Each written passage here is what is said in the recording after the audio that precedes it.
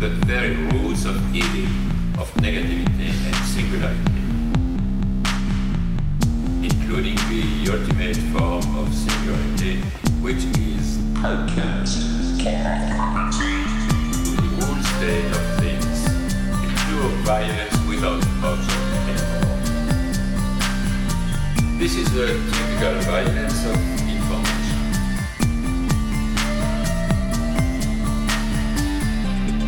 It's violent because what happens there is a murder of the real, the vanishing point of reality. Let's not have a misunderstanding here.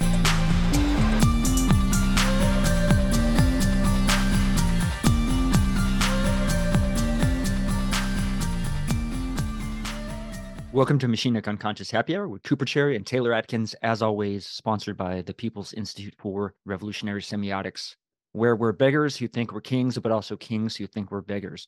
Before we begin our discussion today and introduce our guest, just want to mention we do have a Patreon account, patreon.com/MUHH. Consider dropping us $1 a month there. We are going to start implementing a little pre-episode preparation video for the patrons to give something back. So, there'll be a little bit more value proposition there for people. But, if not, we totally understand. And we'd appreciate it if you can maybe leave us a review on iTunes instead. All that said, Taylor and I are very proud to bring you this week's guest, Gabriel Tupinamba. Gabriel is a practicing psychoanalyst and the co-author of Hegel, Lacan, and Zizek, and most recently, the author of The Desire of Psychoanalysis, Exercises in Lacanian Thinking, which we'll be focusing on for this discussion. But welcome to the show, Gabriel. It's a pleasure to have you. Hey, guys. Thank you so much for having me. Really happy to be here. Coop, did you mean to modify the Lacan quip about the beggar and the king? Like I said, I'm manic, so I might have fucked it up. I don't know. It's because it's beggars who think they're kings and kings who think they are kings, not kings who think they are beggars. Right, yeah. It's not a right. Kind of. I guess the contemporary version is kings, right? Who dress like beggars. Right. That what is the? It's the what is it? The This is an ironic reversal. See, this is ironic. Yeah, right. What am I? What's the unconscious saying here? What's the latent content of that slip?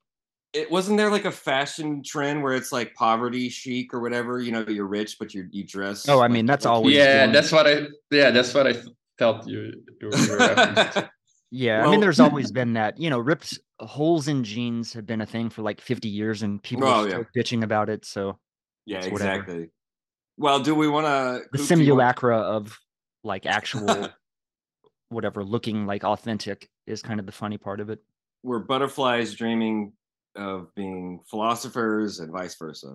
So we like to start out as a sort of warm-up question, Gabriel, and you can feel free to take this in any direction you want, but we'd be interested in hearing, let's call it your philosophical or even theoretical origin story, as it were. So maybe something specific to how you sort of got into analysis or Lacan's work, etc., or even just, whatever the case may be. If you have some kind of, singular moment or thought or thinker or, some kind of point in your life that maybe an inflection point, something like that, we always like to hear that as kind of a warm-up question. Mm-hmm. Yeah, man. I mean, the reason why I got into psychoanalysis is pretty standard. It's just being crazy, having to do analysis. So that kind of helped, get acquainted. But again, on top of that, also being an annoying teenager that felt like you had to read up on things so you feel smart when you're doing them. So that's how my family was also involved with. My stepmom was a psychoanalyst, and cool. So it was easier to get access to material and things nice. like this. But I wasn't really interested in it, really neither theoretically nor like as a possible profession. I did a really weird kind of path. I started studying literature, then I quit and moved to England to study film. Was like trying to be a filmmaker. I mean, that's how I got. Yeah, that's how I learned wound up about here too. Really, man, that's cool. That's how I ended up learning about Zizek's work and kind of was doing analysis. Found out that somebody was connecting that with film criticism, and so on.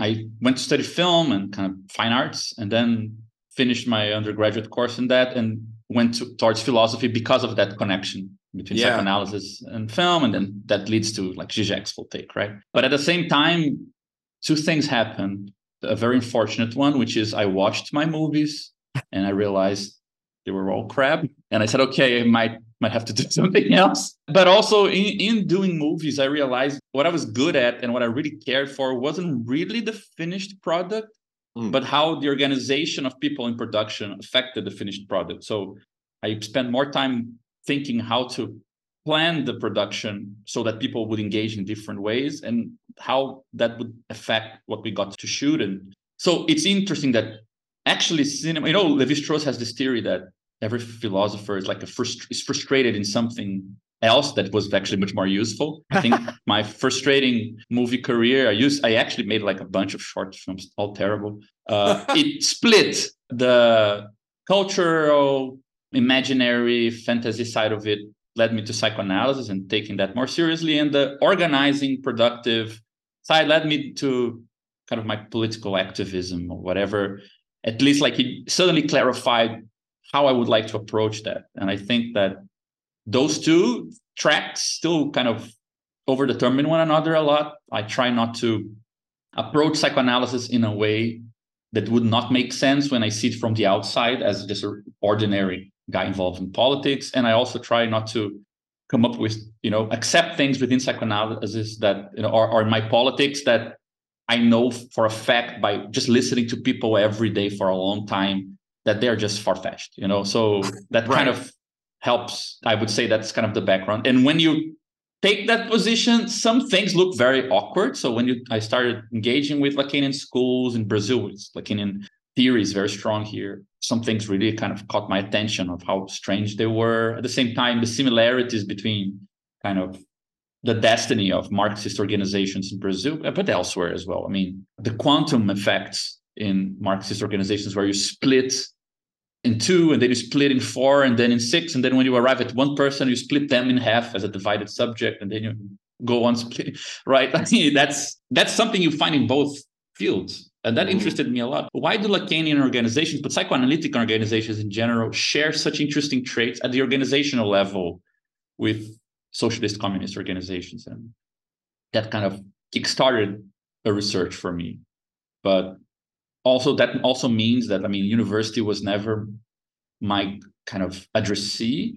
I've never done research in academia properly. Like I've done all the paths, like to have degrees and so on. But usually I was either engaged in like political collectives where we were collectively doing something together or worried about how to account for what I was doing clinically. It didn't seem like writing a good academic thesis was like that strong a contribution I could make. So that also kind of split the type of addressees that concern me. More concrete, at least, a bit more concrete political environments and this kind of para-academic theoretical environments where I got to be a bit more speculative. But it's more speculative to a certain extent, but it's also, I think that your origin story, to call it that, right, and your reasons for, as you call it, being para-academic or sort of eschewing the academia side, makes clear why the institutional element as one of the mediators of the clinical and the critical is front and center. It really does kind of bring to the forefront the impetus behind your latest work and makes really clear in a palpable way why that is this refrain throughout the work. It makes it very clear that being concerned with this institutional dynamic, this institutional dimension, would perhaps put you on the outside to a certain extent of typical kind of academic discourse, which tends to like assume a status quo or some sort of stability of institutions, whereas you're very much concerned with their dynamization and the experimental effects that come from that. So I think that's very palpable. Yeah, there's also something I need to mention because, it's relevant, I guess. You mentioned the stability of institutions, and I'm not sure if that tracks everywhere, but in Brazil, that definitely does. And I think at also other places as well. It's very common that the time you spend in university is one of the few moments that it's socially acceptable to do something that's slightly useless. So, and think and so on, and you meet a lot of people you wouldn't meet in your job or something like that, and to form cliques around abstract themes and things like that. It's very special in that sense. But it's also because it's so conditioned, it requires such a huge institutional infrastructure to allow for that to happen, with so many different commitments that sometimes we forget that that's backing up a certain circuit of discussion, interlocution, and research. I had money. I could produce that environment without the university. So I'm not para-academic because I'm above it. I was allowed to choose. I could spend, between my undergraduate course and my master's and so on, I could just spend a lot of time not doing anything. And not only not doing anything, but I had the means to, other people with means might not necessarily use them this way, but I did use them to invest in getting a lot of people together from very weird places so we could, discuss things in different environments. But regardless, that kind of underlying economic condition for the building of institutions that can allow us to stop, that's very poorly distributed. And it's not for nothing that it's so hard to do these type of things outside of those environments, and why we get into such kind of a pickle when you suddenly realize, the constraints of academic institutions might not really be that conducive to the type of thing I want to think, but to reproduce that space outside, like you guys are doing here, really high theoretical debates. I don't know if the meaning of high there is equivalent or not, but really, high level debate.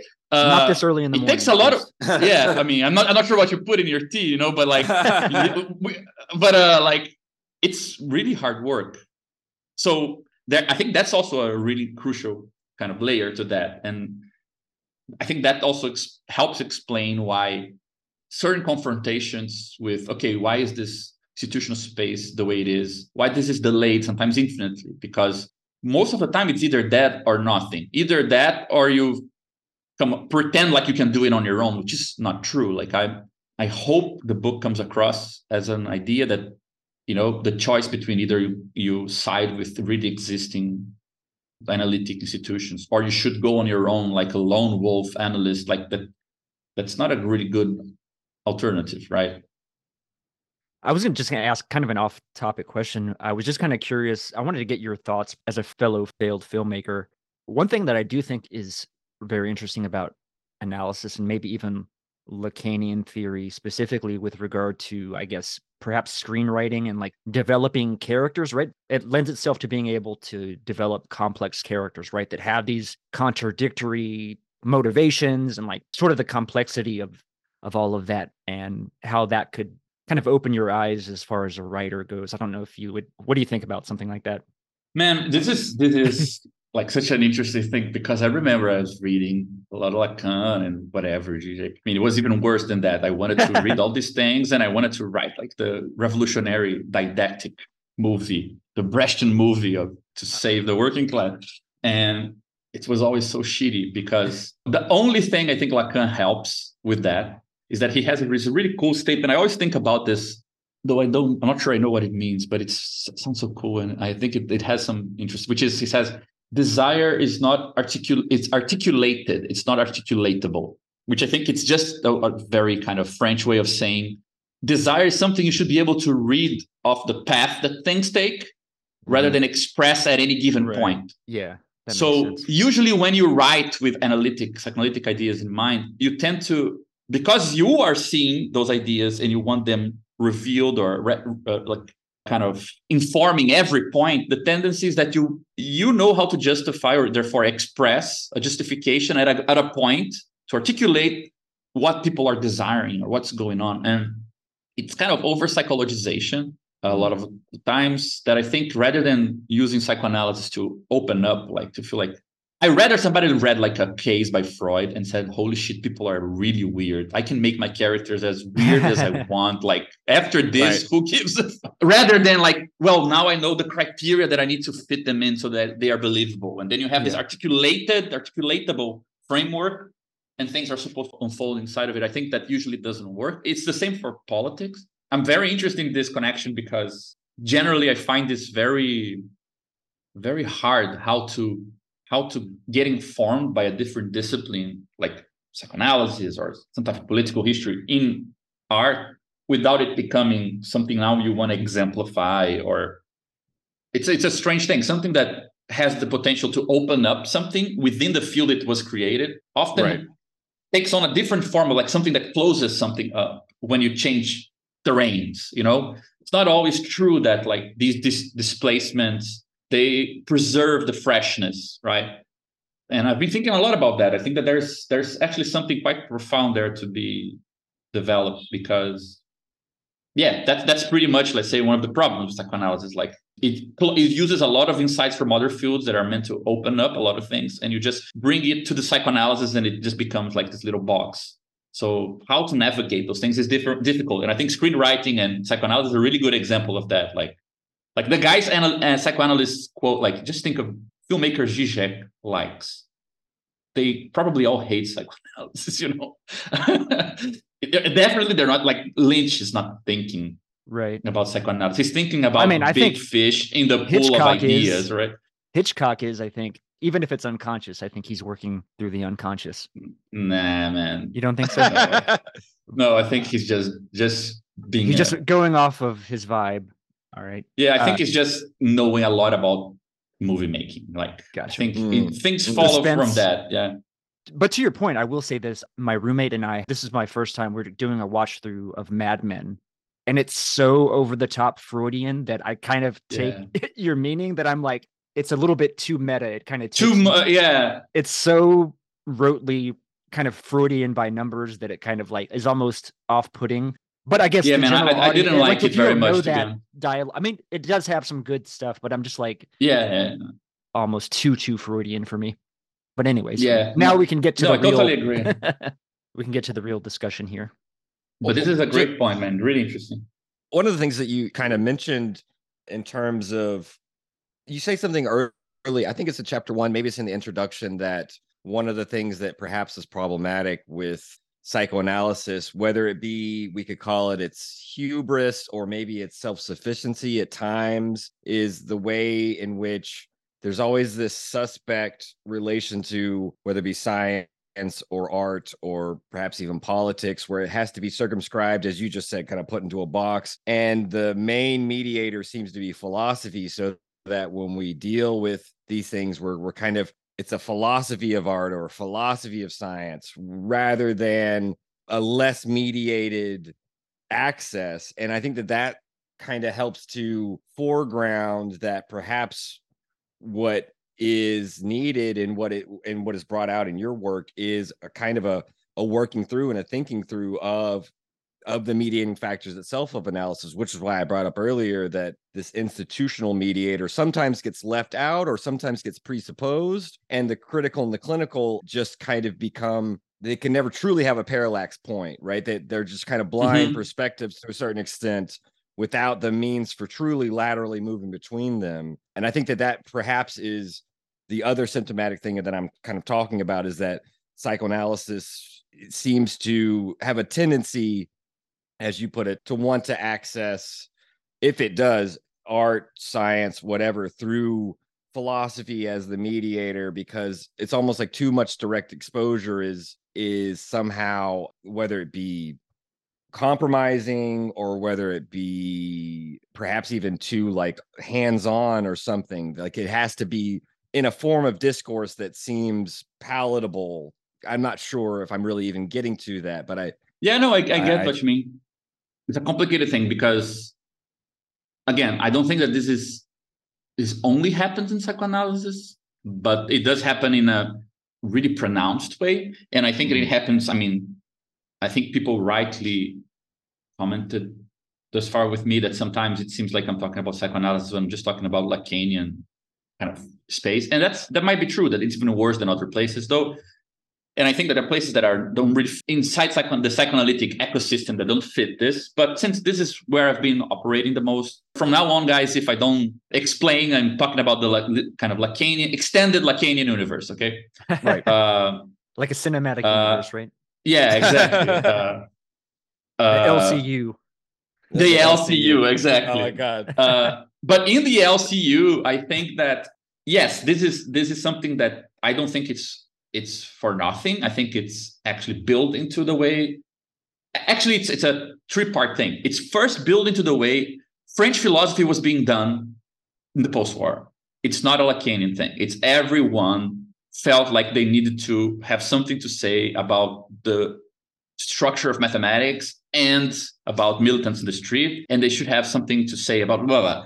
Lacan is perhaps a bit worse because he was treating people. He wasn't just writing books, which is pretty harmless. So if you just say in your books that, you know, mathematical formula is like a protester in the streets, like, cool, like amazing.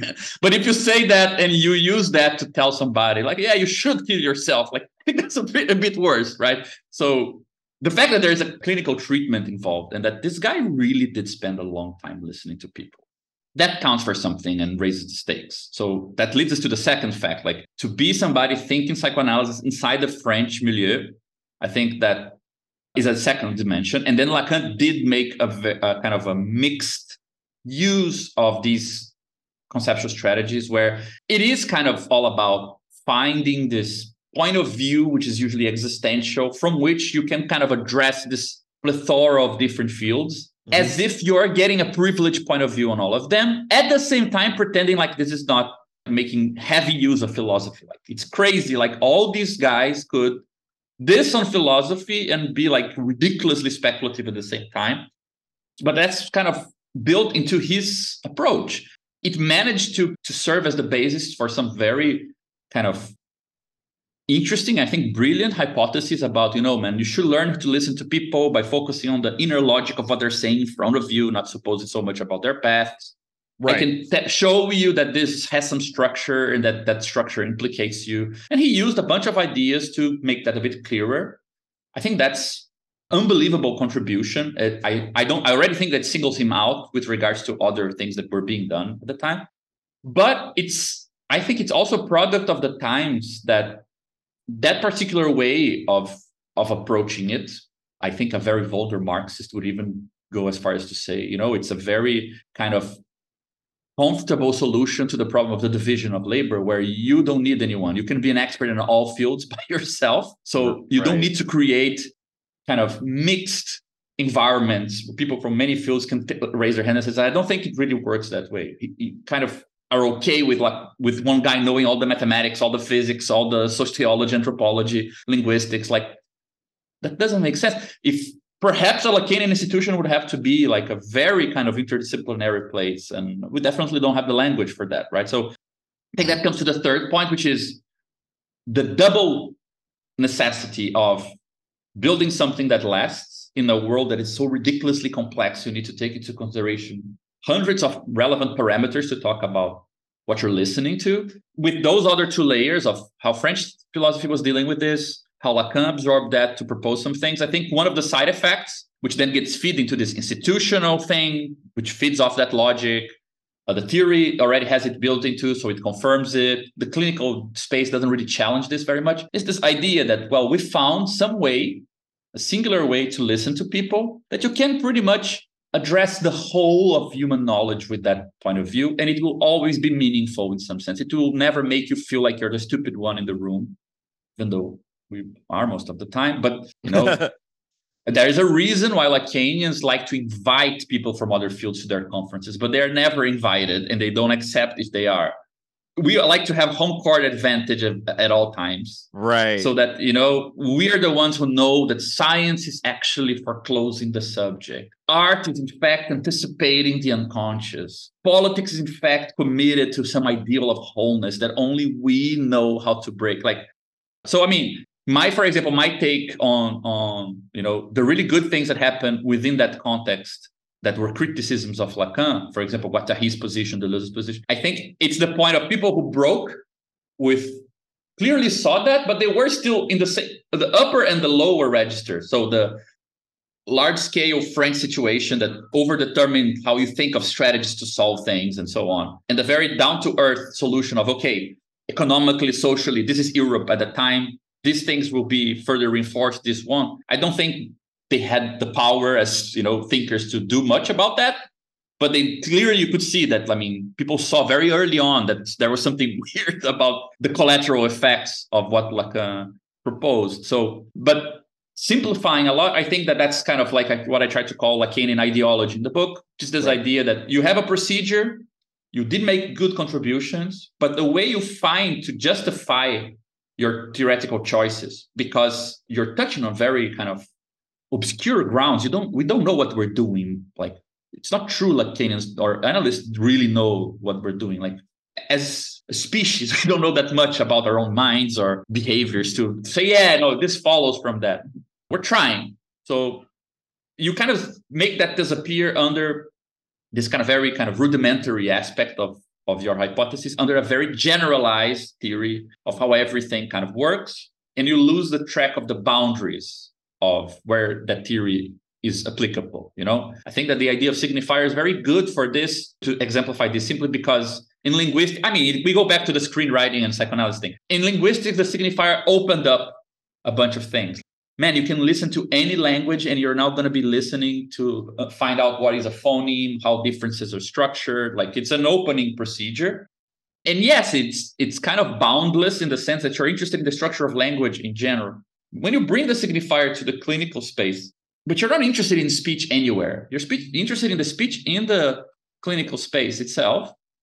And the concept you're using to name what you're doing there and what you're listening to is a concept that has built into it the idea that it applies to any context, because that's what linguists were worried about. So suddenly it looks like any statement you make about speech in clinical space actually applies to any place at all, because after all, it refers to a linguistic unit, and linguistic units are not constrained by the fact you're speaking in the clinic space rather than the street, right? So that boundary disappears. So I think that's a good example of how something gets generalized, not for, terrible capitalist ideological purposes, but because when you're building a new theory, you need to be careful with that sort of thing. And I think there was already a tendency to let that type of strategy kind of be accepted, because pretty much everyone was doing it one way or another at the time. Like, it wasn't really a moment of making that sort of distinction. So it is interesting that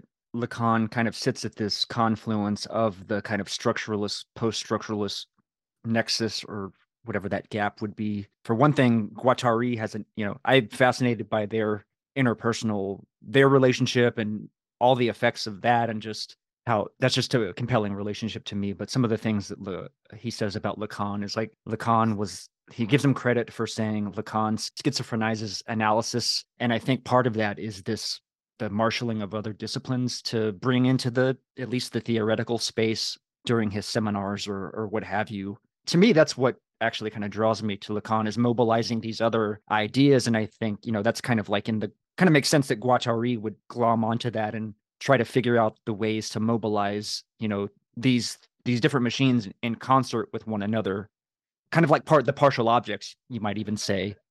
Yeah, I'd really like to hear more what you think of this, because you're definitely more well-versed in Guattari's work than I am, but my choices in this regard to kind of stick with something within the Lacanian field and not really just kind of lean on the critiques that were already out there that I think have a lot of good and similar points. So, I'm sure a lot of what I'm saying was said by many people, but the reason of trying to say it in the language of, but deforming the language of Lacanian theory rather than adopting something that was out there.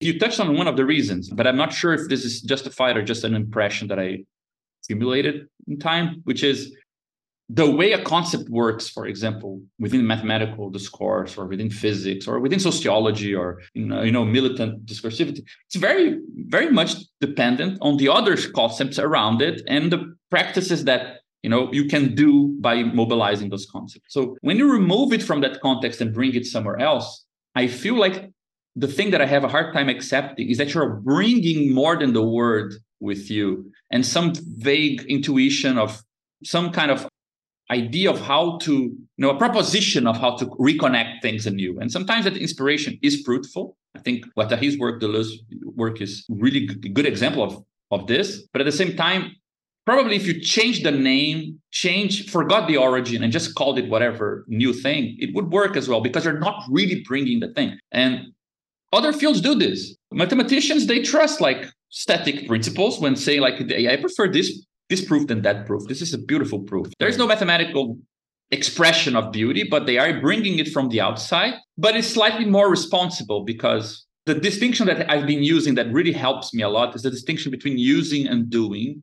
in the sense of, for example, you can use political ideas in Right. psychoanalysis, but you're doing psychoanalysis. So I want to see analytic consequence. That's what's going to justify that the thing you Right. borrowed is being used. You're not going to bring it from politics and do politics. You're going to do psychoanalysis. If you brought it to the analytic field, they're going to judge it by the analytic consequences you produce. I'm not going to judge it by the political consequences. Otherwise, I would just remain in the political place where I would have even more tools. For example, Lacan brings some rudiments of topology into psychoanalysis. He doesn't do topology. He doesn't prove any theorems. Nothing about topology is clarified. He doesn't make any statement about topology that somebody who works with algebraic topology would say, yeah, that tracks. So yes, it's an inspiration. It's perhaps not even a metaphor, because when we say Juliet is like the sun, I know what the sun means, I'm importing a lot of properties. When you say Juliet is like a non-orientable surface, A Riemannian I space. think we're saying even less than that. So I'm not sure. So I don't think Lacan had a good. I think it's amazing that he was aware enough that psychoanalysis always depended on other fields, like any nascent field depends. That he tried his hand at renewing those dependencies. I don't think he had a good method on how to evaluate good dependencies and spurious ones, to the point that he started claiming like speech and analysis is modeled by the signifier. Let's use linguistics to think about it. And after a couple of years, he just forgot it was a model. And he said, speech is the signifier. Let's use topology to understand the signifier. But dude, there are no signifiers in the room. Like, you brought it up from the outside, So how did it fall as if it became a concept? Like it was stolen at that moment, and like as if it's a natural thing in our environment, but it's not. So of course you can say he deformed, he changed. Yeah, but then it's no longer, it's something else. So I have the impression that there is, again, it's just an impression. I might be wrong. You guys surely know better than me. I have the impression, I just feel too much of this French eclecticism that it's just entitled to put their hands in any field without paying the price for the field. Like these philosophers, they don't know that much about these fields. They know the fields are interesting. They're not necessarily good guests in those areas, speak the language enough. Like, I don't know many languages, but if I go a place, I want to know how to say thank you, things like this. So people know I'm trying. That's my knowledge of mathematics. Like every time a mathematician tells me like, dude, you're trying too hard, but I feel it. Like I know you. I see you. I feel like, okay, I know the basic of hospitality amongst fields. Like I don't think that most of these French philosophers were worried about that.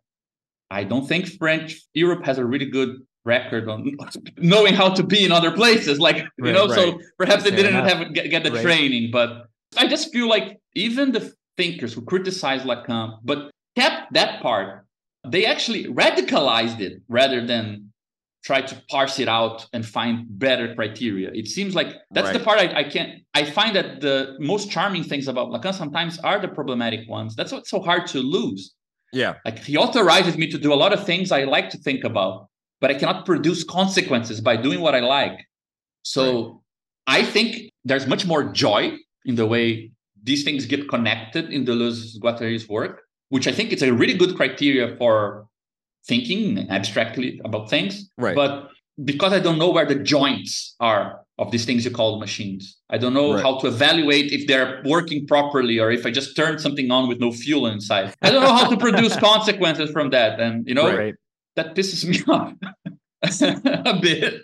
It does seem interesting then that this perhaps gives us a handle to things. For example, what you call Lacanian ideology, which is this generalization, for example, of the signifier outside of its, proper domain, if we consider linguistics to be its proper domain, and sort of importing it without thinking through those consequences. But that also goes for the other types of dabbling that you're describing. There is a sense too, then, that perhaps, and this is maybe why some of the language of desiring machines becomes less, I would say, accentuated. That phrase at least becomes less accentuated in something like 1,000 Plateaus, where this language of assemblages takes on much more of prominence.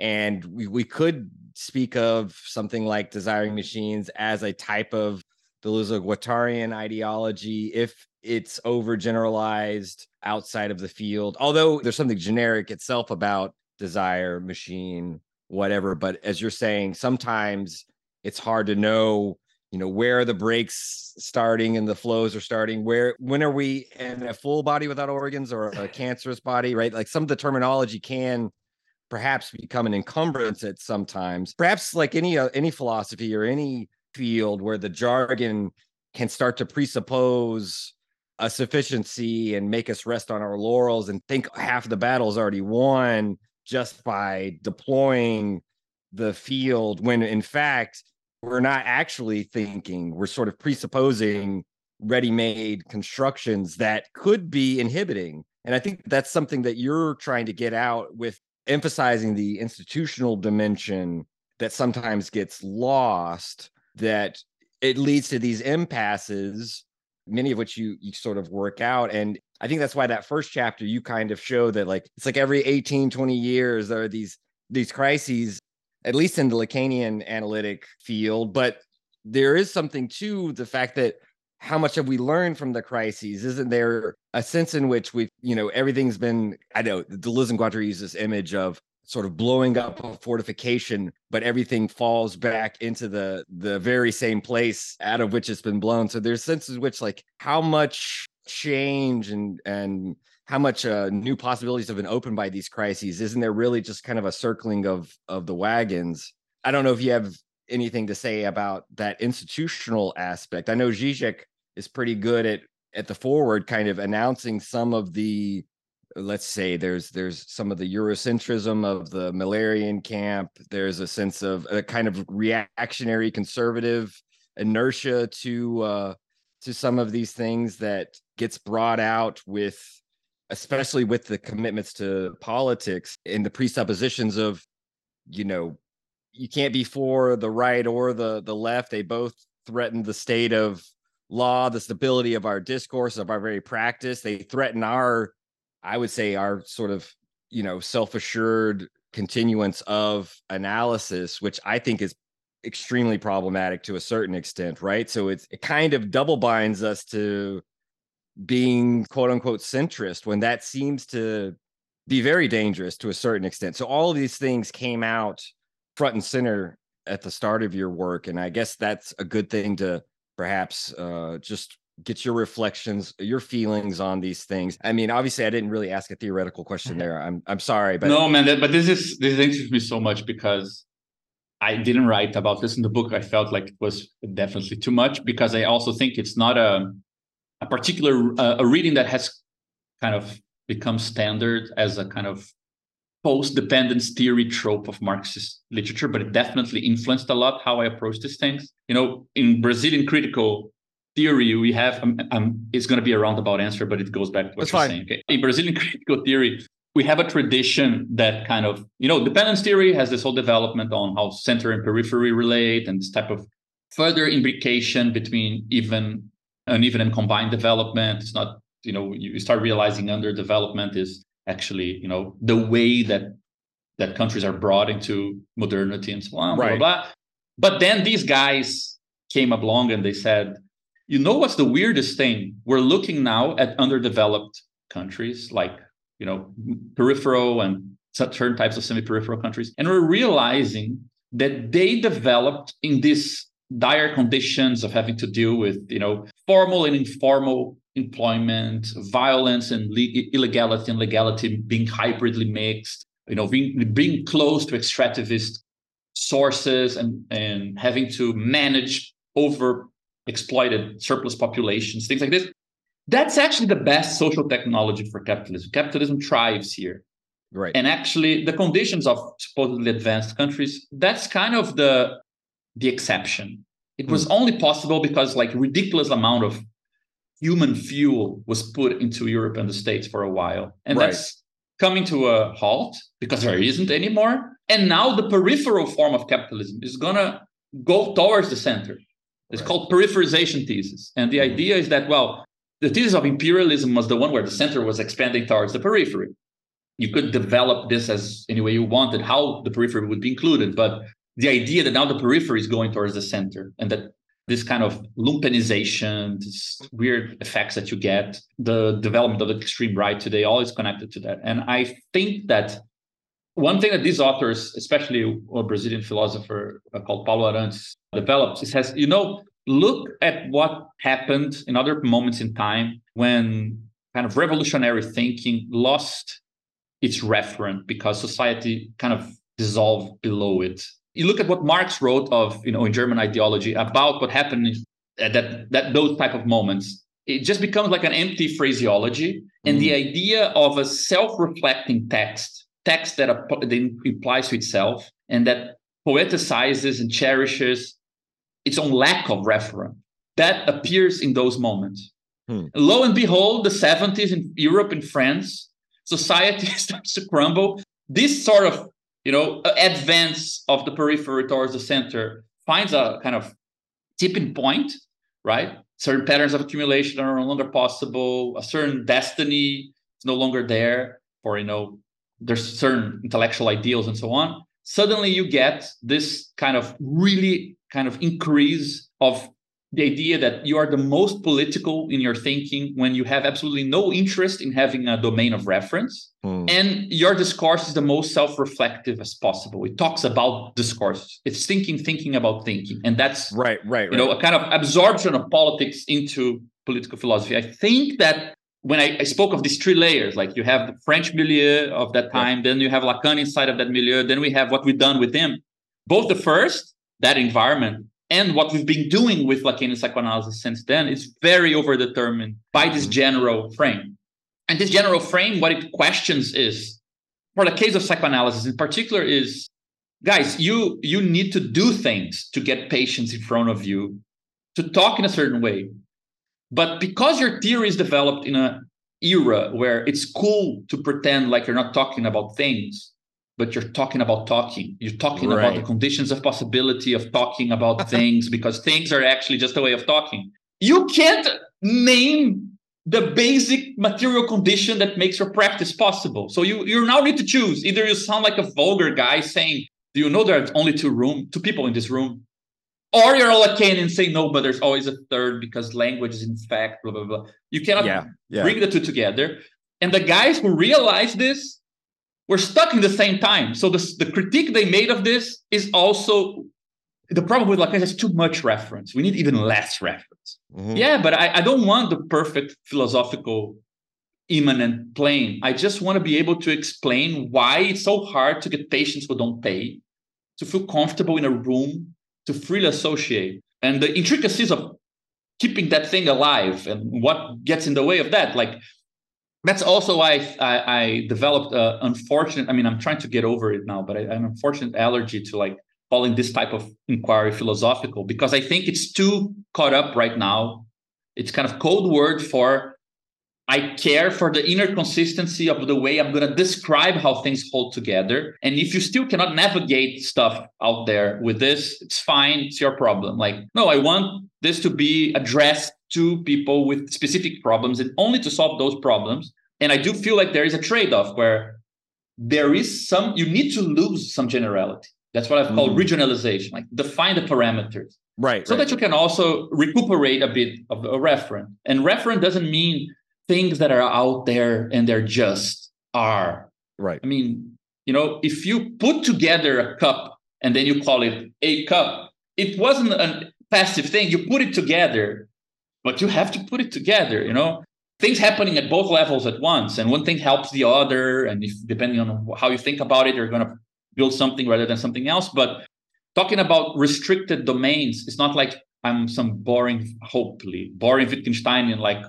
this statement has no state of affairs. But that's my Arnold Schwarzenegger Wittgenstein.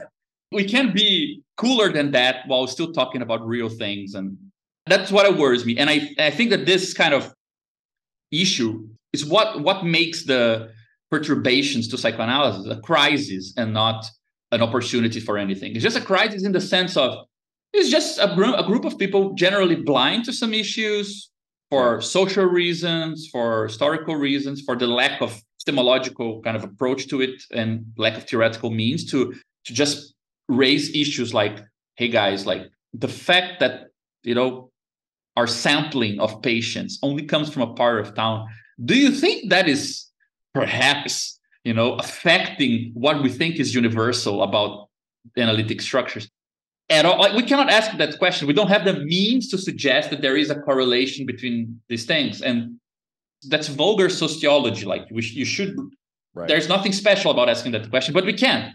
I think the crises are like just periods of adaptation to the fact. So we just kind of settle back, exactly as you said, like we implode and settle exactly back to where you were, because there is no other plan to build something else. We don't know how to build something else. We've explained away this crisis as if there's nothing interesting in them. I just think that the tools we have to make them interesting right now are not the same tools we have to identify things we can change. The tools that are available to identify points of change in analytic societies, in the way we approach clinical work, I think they're right now coming from fields that hate psychoanalysis, that look at us as ordinary practices, like just talk about regular political economy. Like, look at your clinic as if you're like a baker. In some level, you're not that different from other professions. So there is a trade-off right now where I feel like we need to portray ourselves as less singular, so we're able to be put into the series with other cases of things that other theories can explain better, and say, look, guys, if you have a problem with social dynamics, organizational structures, how you deal with deliberation, how you approach how cases you do induction out of cases into general structures, like these things, they don't concern psychoanalysis. They concern anything that has certain properties, and which psychoanalysis also has. So I think right now, it's almost like, again, learning to be a bit of a guest in somebody else's world. You have your personal things. You do want psychoanalysis to survive, but you need to accept being seen in a weird light to bring to the fore the building blocks we can actually, have some traction with and build stuff with. The interesting ways of describing psychoanalysis right now, I don't think they cut it. And that's also what I felt was a bit what happened with the reception of this book, where the fact it was criticizing Miller, criticizing a bit of the Lacanian establishment, was the thing that caught on. Like, Zizek speaks mostly about that in his preface, for example. Yeah. But the fact that this also affects, the critiques themselves, because they were also built under the same presupposition, I think that's harder to absorb. And I ultimately think it's only if it's gonna have any consequence, it's gonna have consequence with like young psychoanalysts from places where the problem of, either I sound like a Lacanian or I get patients to have dignity in my couch. I currently need to make that trade-off, because, patients who pay you money and you pay your rent with that money.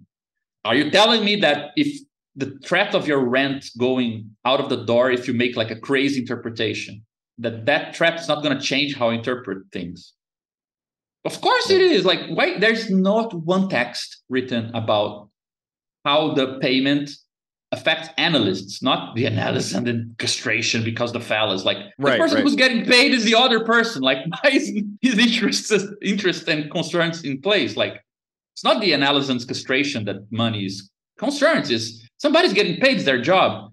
How does it affect your job that you need the money when your job is doing something that, as we were saying before, like in the backstage, like doesn't necessarily make people feel good, right? Even if just for a while, like that should be like a major conundrum. So people who are affected by that sort of question, I think they're the ones who have a chance of pushing forward this more practical reconstruction. Otherwise, I think we're just going to see a bunch of these crises.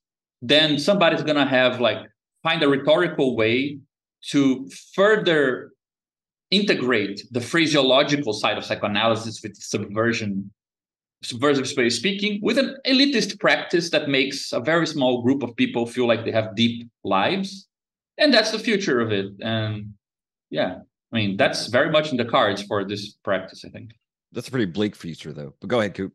I was going to say, in this part of the book, I was thinking about how it's a weird dynamic with the analyst, because they're almost like a landlord, like they're almost like a rent seeker to some degree, because the way you work through this, the analysand is the one that's actually performing the work in the session, and then they're basically financing the analysis of other analysands. I mean, that's very that could be a great metaphor for landlords, the pyramid like scheme, that, right? Because it's like, hey, the renters, let's say, are providing the landlords, or the renters are the one who are providing housing for others. So there is like this social good out of this practice, but that's obviously the capitalist sort of discourse that I think, you were sort of trying to problematize here.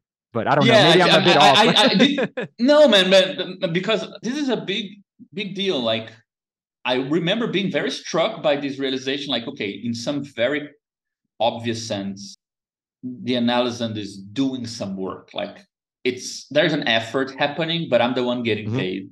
Right. These days, I know there's a lot of effort on the other side, but it's not something analysts know how to talk about. Like, we're supposed not to pretend like we're not working as well, because we don't know how to qualify that work. And I think that's the first point. Like, there must be a way of developing an approach where you get to see. First of all, the problem is I would say, concrete labor on the side of the analysis, but it doesn't have the social form to have value. It's concrete labor in the same sense that when Marx says, if you spend 10 hours building a table, but the socially necessary labor time is like 2 hours, those 8 hours more, it's your loss. There's no value per se.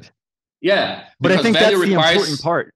I think this, it's almost like the potlatch. It's like the ledger is equivalent at the end, so to speak, because there is no value in the sense of a surplus economic value. But the flip side of that is there's a social value in a sense, in terms of like the social relation, or I don't know. That's the direction that I would go. Yeah, like an Alazan that's kind of like more aware of their own, or more like in touch with their own lack or something like that, would be perhaps have positive effects out in the social space.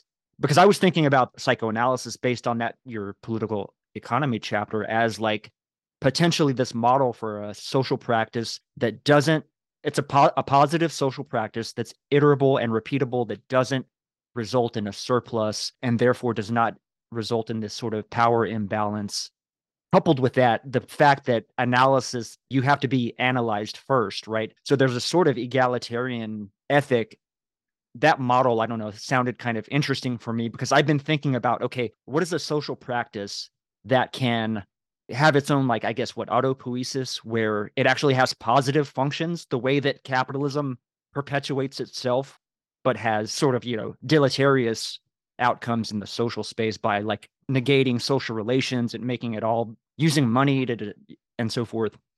But that's kind of a harebrained scheme. Man, but look, I must say, like, that chapter is one that it's one of the frailest chapters, because I loved it though. Yeah, no, I think it's good because there aren't that many things on it. So it stands out because the lack of competition, which is something in itself. But I spent the last, 4 years after I wrote it working on, not on this, but working on just developing political theory with the research collective. And now I think we're getting to a way of describing things that helps to better situate what that chapter is pointing to, because I didn't have a way of discussing value form that allowed me to realize, like, to have a robust way of saying something like, something happens with analysis, which is you're invited by some agreement and some trust that you're going to say a bunch of things that are valueless to your life.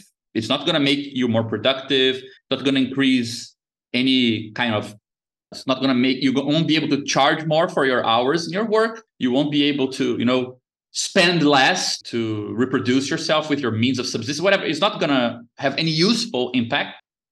But you take that kind of indifferent material and you add it to a social kind of partnership that can give it two forms.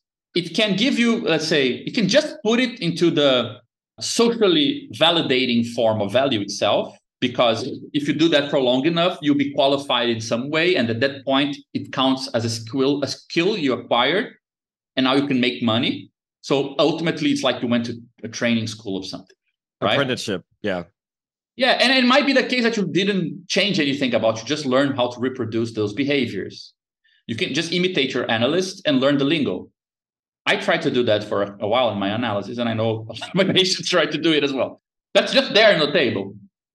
But you can also learn to connect what you're saying, because value form is pretty much on a very large scale, but if you miniaturize it a bit, it's the conditions for whatever it is you're doing or whatever object you have or whatever thing to fit and to be abstracted in the sense of this matters and this doesn't, so that it can connect with other parts in a commodity producing system, right? So it's a form you need to conform things to so that it can have social circulation under certain criteria, right? But that's not the only form that exists. One thing that psychoanalysis does seem to wish to offer at some point is the idea that, well, this indifferent material that appears in your speech, it can actually connect you to other people who also believe that material is actually relevant and who are struggling to find structure there and name it. You know, it's almost like the International Gossip Society. Like you're taking the gossip about your life and you're saying there's thinking in your gossip about love. And we can actually come up with names for patterns, names for behaviors, names for problems. But these structures only appear if you talk to somebody very freely about them without really knowing where you're going, which is kind of how sometimes, you know, good gossip happens as well. So then you're interested in the form that these things need to take so that they can circulate in this alternative circuit, which is not a circuit of value. It will kind of touch and kind of propagate itself through and have some relation to value because that's the society we live in, but you're actually building something else. But it's how do we know that that's happening? I mean, if all clinical cases ultimately confirm everything we already knew, if we don't know how to learn something new, like from clinical cases, like what needs to happen in the clinic? So you would say, shit, okay, this is something, I don't know what this is.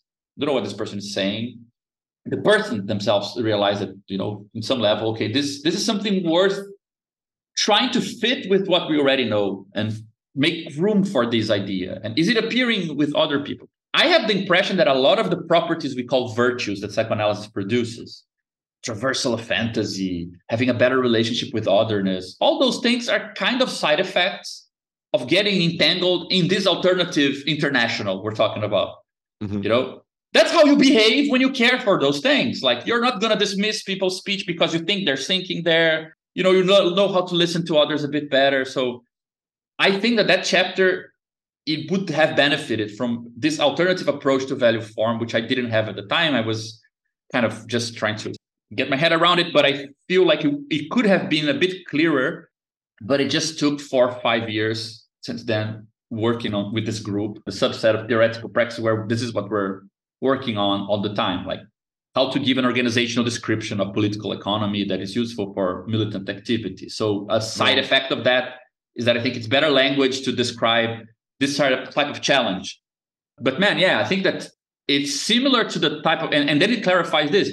If you're an organizer in a political activity and political movement, or if you're an organizer in a city, the type of people who join many different movements, they're interested in their connections, you end up in a position very similar to an analyst where you're not interested in what people are actually doing. You're interested in that part of what they're doing that could get them to connect with another movement in a way that's actually turning a means, right? They meet in a parking lot to discuss things. And from there, they do what they want to do. That's the end. But that meeting in the parking lot, you could just get this other movement that, you know, works with, organic fruits and vegetables to sell them there because they're all there and they're hungry.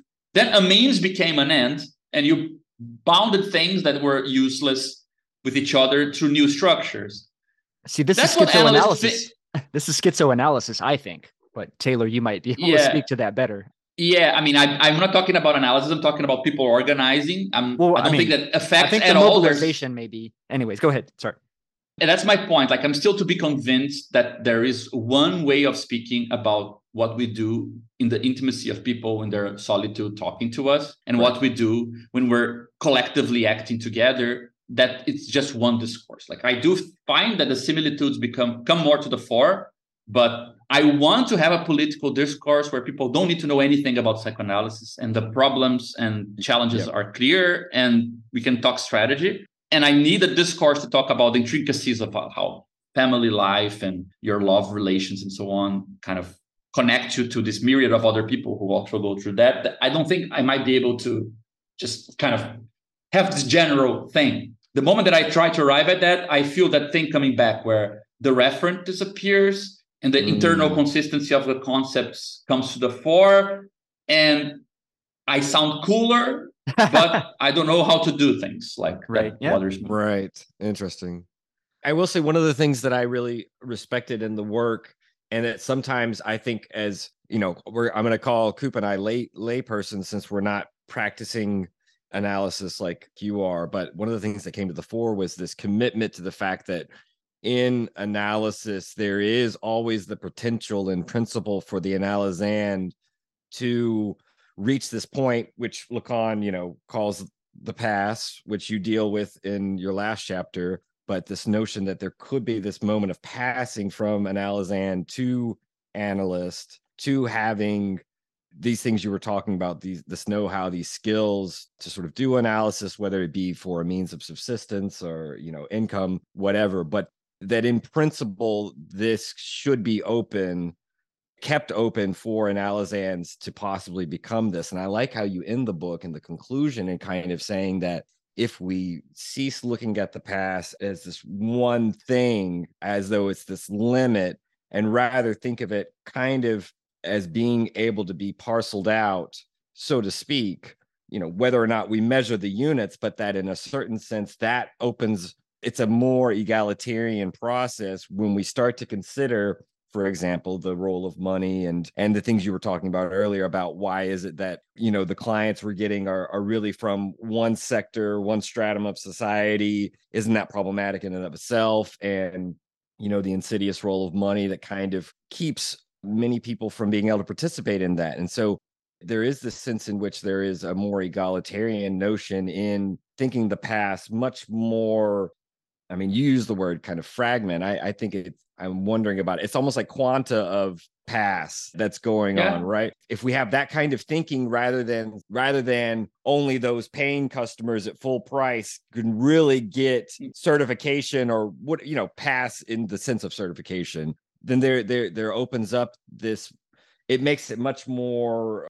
It adds another layer to your political economy chapter, right? About the role of money, and I think that's definitely one thing I guess I would add to it, that and I appreciate that you've kept thinking about this problem, because I do think there's a certain sense in which that chapter, which is beautiful and which is great, doesn't necessarily have an end. It's as though you hadn't yet figured it out. But I do like that you end the book with this notion of the past could become much more egalitarian. And perhaps this is one of the reasons why Lacan dropped the notion of the past, because it became its own impasse.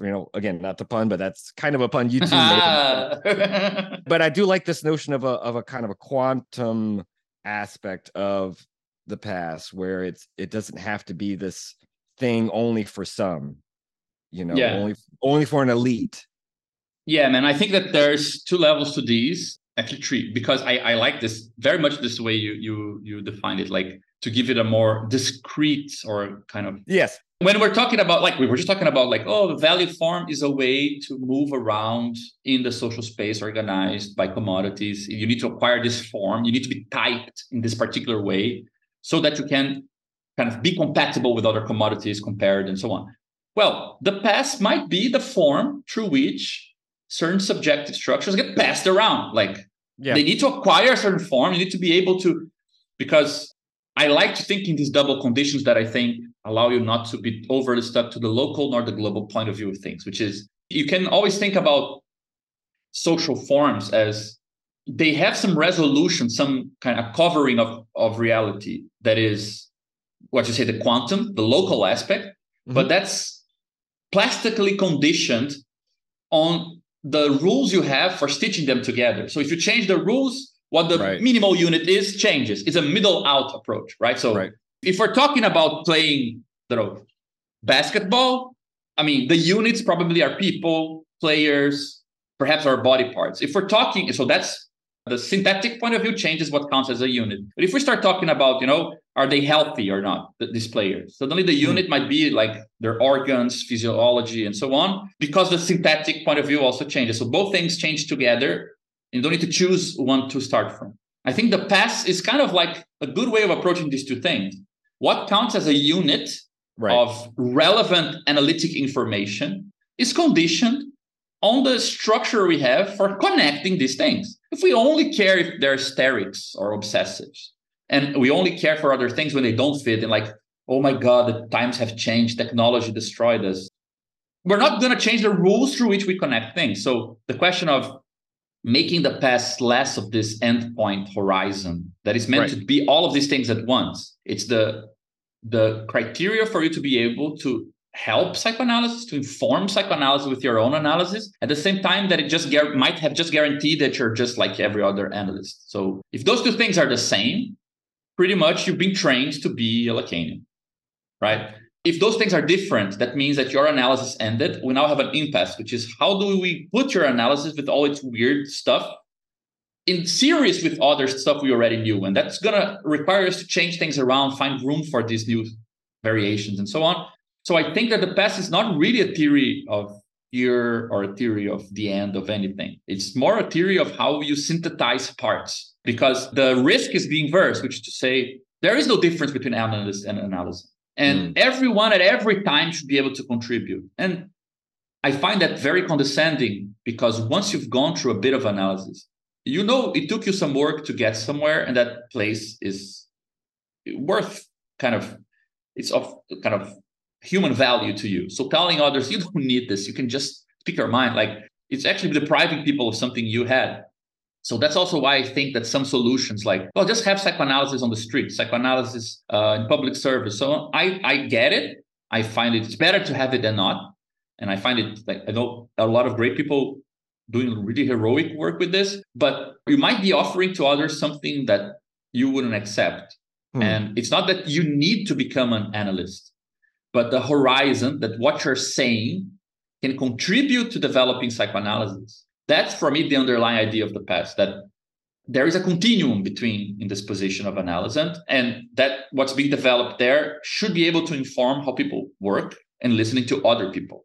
Being listened to is a condition for how analysts listen. And you might change position, or somebody might learn from you by listening to you, but somehow these two things are connected. And yeah, I think that on the very practical, immediate level, that could mean, man, if some people just like come into the room and it takes them like a couple of months to have like some crazy, weird breakthrough in the sense that they're convinced that this thing exists, well, that should qualify you, Freud actually writes in this way. He says, if you can use your own kind of unconscious material as examples for, you're kind of already in an analytic position. Like you're already detached from something enough that you can offer it to others, and then people can do something with it. You need to be ready for it, but you don't need to wait for you to be in a position to do this in some complete, absolute, fantastical sense, to have something to contribute to this conversation that might inform people. It might inform them in confirming what they know. It might inform them some other way, but this is a way of getting people into analytic schools in a position that is not just of a student, much earlier in the analytic processes. And I think that could challenge a lot of things, because you would have to speak differently in these schools. You would see different races. You would see different people there, rather than just this, bunch of, usually, even in Brazil, like mostly white women around one guy, even though we're discussing totem and taboo, Freud criticized the hard structure and it's what's going on? It would challenge that in a very immediate level, but I think also would challenge in the broader sense that this would allow us to get a bit of information that's more diverse, to challenge how we approach what is universal and what is general. And if we don't do this, the elitist future is going to wait for us, not because we're evil people, but because only a very small sample of people will be effectively, the reference of our discourse, because we only train this little machine on them, right? So I think that's the second level. And the third level, which is even further than that, like there's the getting people into Lacanian schools, adapting Lacanian theory to its time. But there's also the fact that I think we can even redescribe a lot of psychoanalysis from that perspective, because from that point of view, psychoanalysis is less about speech and more about listening. And I think that you do manage to redescribe a lot of the core concepts of psychoanalysis if you look at it not in line of, let's say, a development of what a patient is saying, what they get to say, what they manage to say throughout the course of their analysis, but the increments on how much they get to listen from what they said throughout their analysis. They might be saying the same thing throughout their whole analysis. They're just changing how they listen to themselves. That's much more important. And that's what really qualifying somebody either to be an other analyst. And speech doesn't really give you a sense of how a clinical case connects to others. But if I tell you that the efficacy comes from analytic listening, but also how much this increments the patient's listening, there is a parameter that then cuts across. It's easier to see how it needs to other processes, right? So I have the feeling that a lot of things get clarified from that point of view. And so I see that there's three kind of steps that this development of rethinking theory of the past is something a bit more structural and fundamental potentially could lead to if brighter people help me out developing. Well, you have one phrase I really like you bringing out, the aspect of listening. I always love, Freud has several different diagrams of the unconscious, but the one I really like the most is the one that kind of looks like Pac-Man, but it has the acoustic kind of like a little top, leading into the unconscious. And sometimes that gets left out in some of the diagrams, but it's really important to emphasize that acoustic dimension, especially when we consider the analyst sort of, pair. But there was one thing, you have this really beautiful phrasing, and I think it speaks to your question about the sort of limited elite sampling, where you say, and this is in that political economy chapter, you say the generic perspective in psychoanalysis, as much as in politics, is always the one which asks who is allowed to participate in the infinite process of reinventing what it means to be human. I know I'm just kind of restating some of the things we've already talked about, but I really thought, yeah, but it sounds cooler. I mean, that was one that I highlighted because I thought it was very succinct and impactful, and really did appreciate that way of framing it. It hit home. So yeah, man, I think that it also highlights something that I want to make sure it comes across, because it's really hard to balance these two extremes, because there is a sense in which psychoanalysis is kind of a little laboratory of seeing how people get their shit together in the most diverse ways and being interested in this diversity. But the process of turning this into some propositions, guys, some things are possible. We didn't think they were possible, but I guess a shoe can hold your subjectivity together, in this weird, important place that it acquires. Or sexuality is much more polymorphous than we thought. Like, you can expand it in that way in a kind of regulated procedure. On the other side, you can realize that, well, but who gets to say this? Shouldn't we strive for everyone to participate in this? And the hard thing is that one thing can cancel the other out, where if it's a laboratory, some people are the lab rats, some people are the scientists. And if you accept that, it's much easier to develop procedures for comparison of cases, development of theories, and so on. On the other side, if everyone is participating, and participation is just, let's say, let me pitch in on what it means to be human, or what subjectivity how it can vary. You're being condescending to yourself and to others, in the sense that evidently this type of investigation into what we're capable of takes a lot of work, and it's not going to be intuitive. It's not going to be how you want it to be. So how to have this kind of sense that you need that egalitarian drive, because the sampling needs to be the most diverse possible, and the method of extracting information out of the sampling needs itself to be diverse. So you can't only have one person listening to the whole world. You need both poles of that equation to vary. And if they vary enough in a finite pool, you'll find that they cross some places, right? But at the same time, you do need some procedures, because this doesn't come automatically to us. So treading that balance, where you want to describe an analytic procedure that gets the chance of being enriched, and therefore enriched by the more egalitarian it is, the more enriched it is with more information and so on, but nevertheless has some structure that we can discern it from what it is not, and not say that this is happening everywhere, so that people actually get to participate in something. Otherwise, they don't get to participate. If you just say that, everyone is already there, then they don't get to go for the journey. So there needs to be a journey, because in practice we see it takes effort, but it should be thought in such a way that it's clarified the fact that it's a sort of procedure that benefits greatly, and not for political or ethical reasons, for strict epistemological analytic reasons. You can be the most apolitical person in the world. I think if you're serious about psychoanalysis, you're kind of obliged to get interested in listening to very diverse people. Or even if it's not you might be a specialist, but you need to find a way to glue what you're doing with diverse things, for the simple fact that this is a condition for the actual thing you're studying. If you study like a bunch of birds, you cannot just have properties about one bird, man. You need to know all the birds, like for the same reasons. It's not like because you need to, be interested in Marx. You should go be interested in Marx for Marxist reasons, I think. So yeah, it's a hard balance to have. That's why the generic and the participation in that statement, they are in tension, I think. Like you can get to one if you abdicate that participation costs something. And then you get the generic in the sense that everything goes, right? Or you can abdicate from the generic by just sticking to participation and having very clear criteria and not really challenging how things are. It's bringing the two together. It's complicated.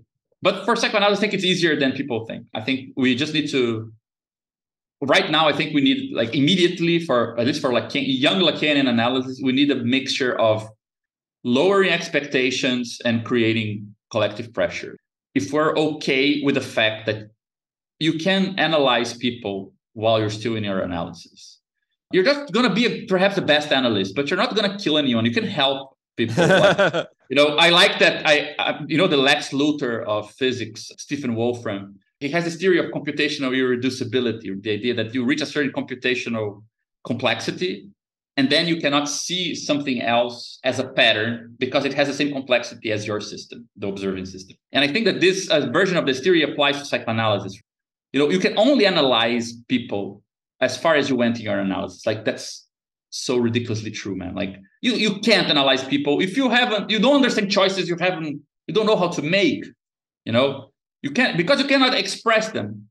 But that doesn't mean that up to that point you're not in a position to listen to people and deliver back to them something that is in their speech that I didn't pay attention to. So, and that's how we do. Like I started my clinical work, I've still had a lot of analysis to do, still have. So, but that's not how we talk about it. Like you could just realize like, man, you're going to take it to some point, be honest about it. And at that point say, man, I'm going crazy with you here. Like, I think you should really see someone else, That way you can already add more people, form more people, train more people into analysis and make it more heterogeneous, take it to places where it's not. And we need collective pressure so that this is recognized as legitimate. It can have standards. It's not like anything goes. That's like an immediate strategy we could work on.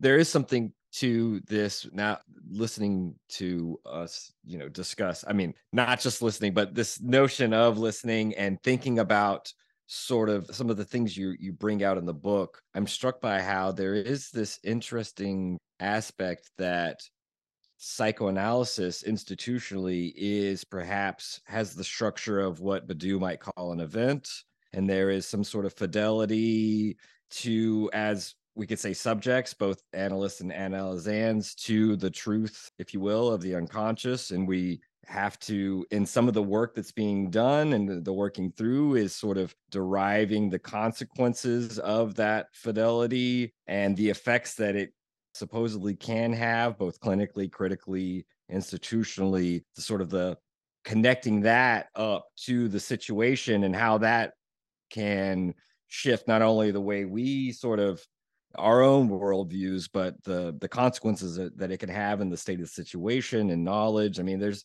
something, the way you work through the trying to dynamize the experimental conditions of psychoanalysis, bring a little bit of, if you will, freedom or even entropy back into something that seems so inert.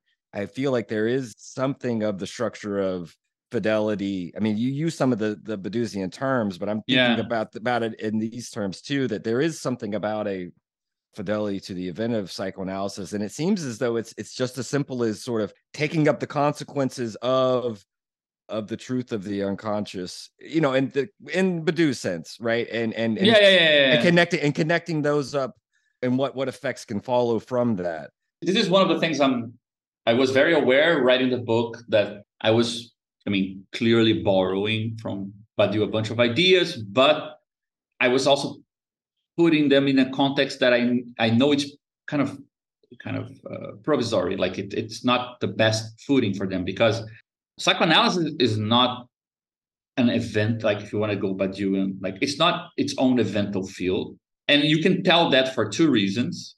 First is that it cannot treat everything that appears before it. It's conditioned. And I have enough kind of connections here in Brazil with people who deal with the analysis of victims of state violence and torture from the dictatorship. And you can see a lot can be done, but some things cannot be done simply because they don't have the shape of things psychoanalysis can work on. They're collective problems that will require collective mourning and collective interventions. And the very form of the problem is not something you can enact under transference. And amazingly enough, for example, you will see transferential enactments of, let's say, police mistreatment more with doctors who are also analysts in a hospital, and they therefore represent an institution. At the same time, they are their doctor. That puts them in a position that's more similar to a police officer that mistreated you, who also represented an institution, only acted in that way because he was institutionally backed, but also personally was involved. Then you as an analyst, nobody's going to treat you as the bad cop from a situation, because there is not the right form to reenact that, right? So there are things we cannot do, but the things we can do, most of the time, they are either directly or indirectly connected to the sphere of love. And if there was no experience of that, people were not heartbroken, bothered about their families, not really sure how to square the fact that they love their grandmas in a way that is not totally different than the way they love their, partners or so on. That's a big problem. How do you conceptualize these things? Nobody knows. That's the field we're acting upon. And man, it's amazing. Like analysis can go, nothing happens for like months. Then the person falls in love, and in a week they want to solve everything. Everything's up for grabs. Like we don't have the power to cause that, but we definitely work within that space once it's put into motion. So I tend to think that the way I would kind of just refine what you said is, or push it to the direction of, I do think that when you put the frame of these concerns, this concept Badiou has that kind of try to bring to the fore, regardless of what other people tend to think it's about. Like I think it's all about putting to the fore the organizational effort it takes to connect one political decision to another, or one scientific decision to another, and having as many words as we can, as many concepts as you can, to differentiate all the steps that this takes. When you put in that frame, you can see a lot of things we usually leave out invisibly. And clearly, the fact that analysts are pushing for acting as if the unconscious exists is a big part of what makes a patient that perhaps, especially if you're, not in places where psychoanalysis is culturally accepted already, like people start working within a premise that you are working with, and they didn't. Like they come and they just want their pain to go away. They need to go back to work. And you're the one who's telling them that their pain is more interesting than their work, and they should learn something by listening to themselves. Like they don't believe that. First, you believe that. It's not that because there's the unconscious. What I don't like about the metaphysics of the unconscious is that it pretends like we're not working for it and shaping. Analysts believe that you can live a better life if you believe in the unconscious. You will take more things into consideration if you do than if you don't. Yeah. But nobody will make you, but no fact of life will make you believe in the unconscious on its own. You cannot trust reality to do that job for you. That's a practice we're doing. That's part of that building that domain we were talking about, Yeah. So that's not a bad thing. I think it's just like 30, 40 years of people saying that producing subjectivity is a bad thing. It makes it look like, when you produce people who believe in communist revolution, that's a bad thing. It's not a bad thing, man. It's a good thing. Like they're going to believe more things are possible, not less. I do think that this disappears a bit. And when you put this framework that Badiou is saying, like, man, you need to kind of make certain wagers to connect with the content of what people are saying. And you are you're instituting a hypothesis and testing it. And it's not just something that you're revealing, like in some, kind of more Lacanian way of speaking about these things, as if we're just getting out of the way Zen-like, and these things are coming to the fore. man, you're getting in the way in such a specific way. Like you're getting in the way in the most flamboyant, weird way. You're clearly contributing to the way it appears. But that's not a bad thing. Just own it up, be responsible for that. And then you will be able to like learn how to do it in different ways, perhaps. So I think that he helps with putting things in those terms and giving better tools to talk about it in those terms. And also, I mean, putting Lacan in his place when Lacan goes crazy on science and things like that. Like there are much better ways of addressing those ideas. But ultimately, I don't think that frame is meant to fit psychoanalysis exactly. It's meant to fit something broader. And then psychoanalysis is inside of it. I think, first, that there is a history of transformations in structures of kinship, affinity in modernity that is crucial story to understand why psychoanalysis appears when it does. I mean, it's right. Foucault is on it, Deleuze is on it, everyone is on it, but I think it can be even taken further. Then I think that there is something to be said, not psychoanalysis as a political thing that's subverting like political content of things. I don't think psychoanalysis has done that much for politics.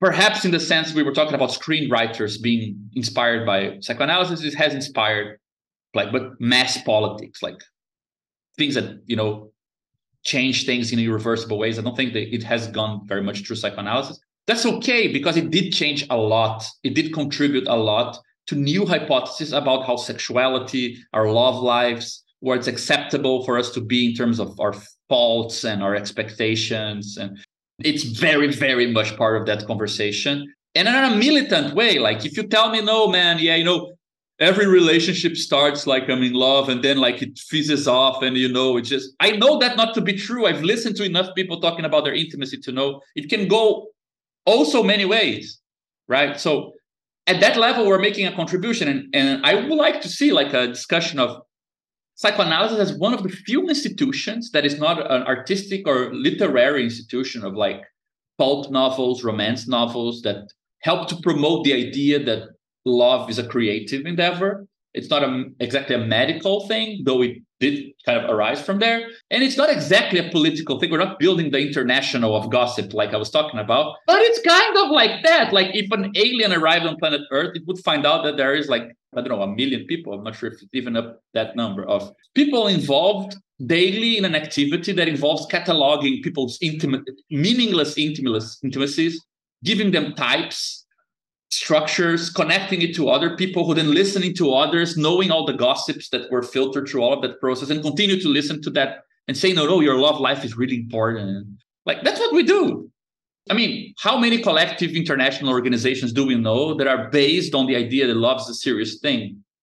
I think that's really cool, but I like to see that perspective more developed. And then I think it's more like that. That's how I would put it, like a subpart of a sort of side product of the existence of love in people's lives. Because we have these weird attachments, they're weird to explain. Not really about sexuality, in my opinion, psychoanalysis, to be honest. Like sexual difference, that's why sexual difference is not sexuality. It's just how you refract the problem of loving somebody for what they are back onto sexuality. And then, yes, it's not about sexuality. It's about some weird difference that we don't want to name, but we want to put it in those terms to make it even worse for our situation today. But like, that's how I think psychoanalysis can become like a serious part of, trans-feminist politics or things like this. Like, yes, there is a history of trying to come up with a lot of difficulties of international, it's not even national, it's not even like culture-based, it's intercultural kind of places where people refine the experience of, loving other people and all the challenges that come with that. It's challenging idealization of these things. It could facilitate like conversations with social reproduction theory, with fake psychoanalysis, for it to become a guest in the discussions of sexuality rather than the host of those discussions, like that could facilitate all those things. And the Badiouian twist would be to place it like an interesting instrument within that kind of evental history, rather than something where events happen, like Freud event. I mean, the weird Freud event is, how can somebody with, like that get interested in something that everyone was interested already? Like everyone cared for people's private sex lives, who doesn't? But not everyone comes up with a really complex theory to say, no, this is like the really serious stuff, guys, that drives the world, like. That's the crazy part. Like, so I don't know, that's how I would approach it. Though I think that this kind of disappoints the idea that if we want to make psychoanalysis historical, you need to make it political, like find its place in politics directly. I think it will find an indirect place via having a clearer home in a more restricted, more humble area that not many people care about, called everyone's love life. Like, that's already major. Like, we could be content with that, I guess. This is why you elaborate the different modes that psychoanalysis can have with other discourses, other fields, right? Where you could say it can have an asymmetrical relation, it can have a correlation, it can have this separation, but the one that you're most interested in is this notion of composability. And I think that perhaps is part and parcel of what you're elaborating as this more restrained, more humble abode that doesn't necessarily denigrate or diminish it by any means, but at least more clearly demarcates its boundaries within which it is functioning. And that humility is, I think, also a consequence of, or a cause, however you want to think of it. It's part of what you're describing as being a guest rather than the host of all these other disciplines. Yeah, I think it's very connected with that.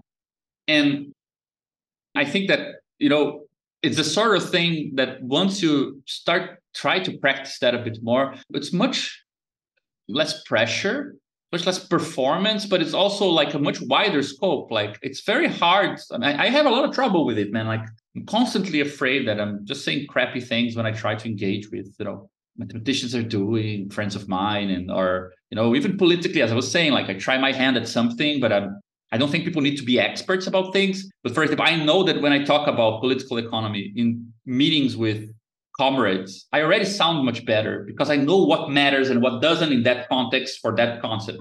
But when I bring it somewhere else, I feel very frustrated. I'm not sure if I'm doing something that's useful. Connections seem very hard to make. So I get the frustration and the feeling of imposture, and sometimes you double down on. So you add a theory that explains why making that is actually a good thing.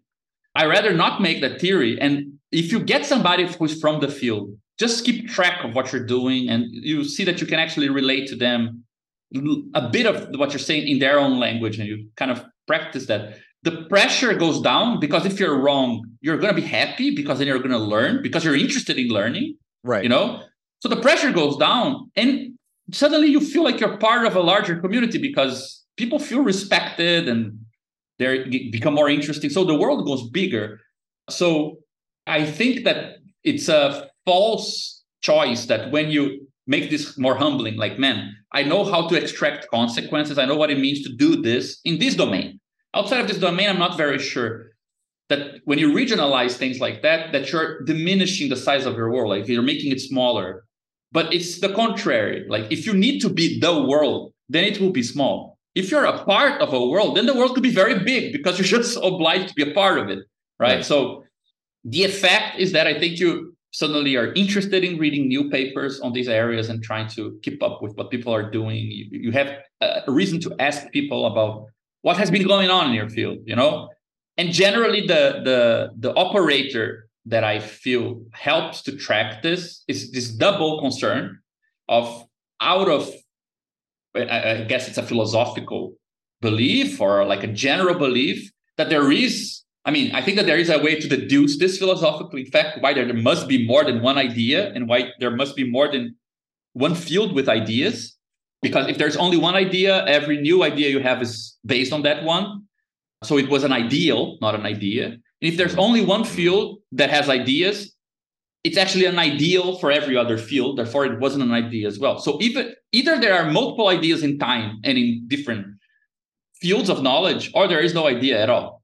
Right. But if there are multiple ideas in multiple fields, assume that first, because in practice, that means assuming that if, algebraic topology has a problem, it will come up with its own solution in its own language for that problem. If militants have a problem somewhere coming up with how to pressure the government, it's within the life of militant organization that will come up with a solution. Not because Lacan said that militants are always striving to return to their mother or whatever, that this is going to help. Like, trust that the autonomy of other fields will include the best formulation of their own problems. And if they still need other fields to formulate them, it's because there's still way to go. So trust that this happens to you and to them. And then you can come up with this upper method, which is to say, I only want to bring things from other fields that opens up the amount of solutions I can get, not closes, that still allow me to know the difference between using something out of its place for the sake of modeling, for the sake of inspiration. All of these things are valid, and we need a theory of those things as well, of those modes of importation, but that I can still tell apart, producing consequences at the level of where I am at or the level of the things I borrow. So just because you're taking the photo of a protest, it might be that in the context of that protest, that photo does something. It gets the next protest to happen because people say, fuck, this was a great photo. But that's not the same analysis as when I'm looking at it aesthetically. Is this a good photo? Right. How do you navigate that difference? Don't pretend it doesn't exist. And because it got people on the next rally together, it was a good photo. It might have been the shittiest photo. You need to sometimes come up with music for chanting that is simple so people can chant it. It's going to be the most stupid thing musically. But that's what you need to do politics. But now if you want to do music, don't tell me making your music shitty because the people need it. That's a good justification. It's not. It's an aesthetization of the justification. So knowing how to navigate that difference between what are you doing and what you're using, knowing how to verify if you're opening up something or closing down, like, oh man, can only do music now that references this and that because the French Revolution, because the Jacobins, because whatever. I mean, come on. I don't think anyone who fought in those situations did that so that now you would be this much of an asshole, like don't do that. So I think that the combination of these criteria creates an interesting situation where you can navigate, between fields. You shouldn't stop connecting things. On the contrary, you will probably be able to connect more things. But you get better criteria on how to both choose these connections and also know that you've done it in a way that the other field is not just being kind of dragged into any way. So yeah, I think that there's something, this composability that helps with that and clarifies that it's a fake choice. Like regionalizing is not making it smaller. It's adding definition or something like that. Yeah, something like that. Yeah. We wanted to give you a chance, Gabriel, to go into what you've been working on. I know that you mentioned sort of already some of the thinking you've done since finishing this book, but you could perhaps say a little bit more whether or not you're working on a new book, if that's even on the horizon, or if you're still sort of working through with the collective. Just kind of tell us a little bit about where you're at, where you see sort of your trajectory, and we can kind of use that as something to look forward to. Right now, I'm in terms of like analytic theory, I haven't been focusing much on it for a while. Most of the stuff I'm doing now, it's with this research collective, the subset of theoretical practice. In fact, everyone, if you guys ever want to drop by, you're more than invited. And most of the stuff we do is focused on trying to come up with a grammar, a way of talking about political organization that is more on the level of the way we do structural analysis of political economy or like things like this, where you have a kind of slightly more structural, robust frame. And then you come to political organization, things are very kind of moral, ethical, decision-based, but not in a kind of very robust way. And we said, well, there must be a way of bringing these things together, because ultimately you are trying to get organizing to be upscaled to the point that it leaps to the other side of the equation and becomes something like a big social structure. So you can only talk about this if you have a common frame. And we've been working on this forever.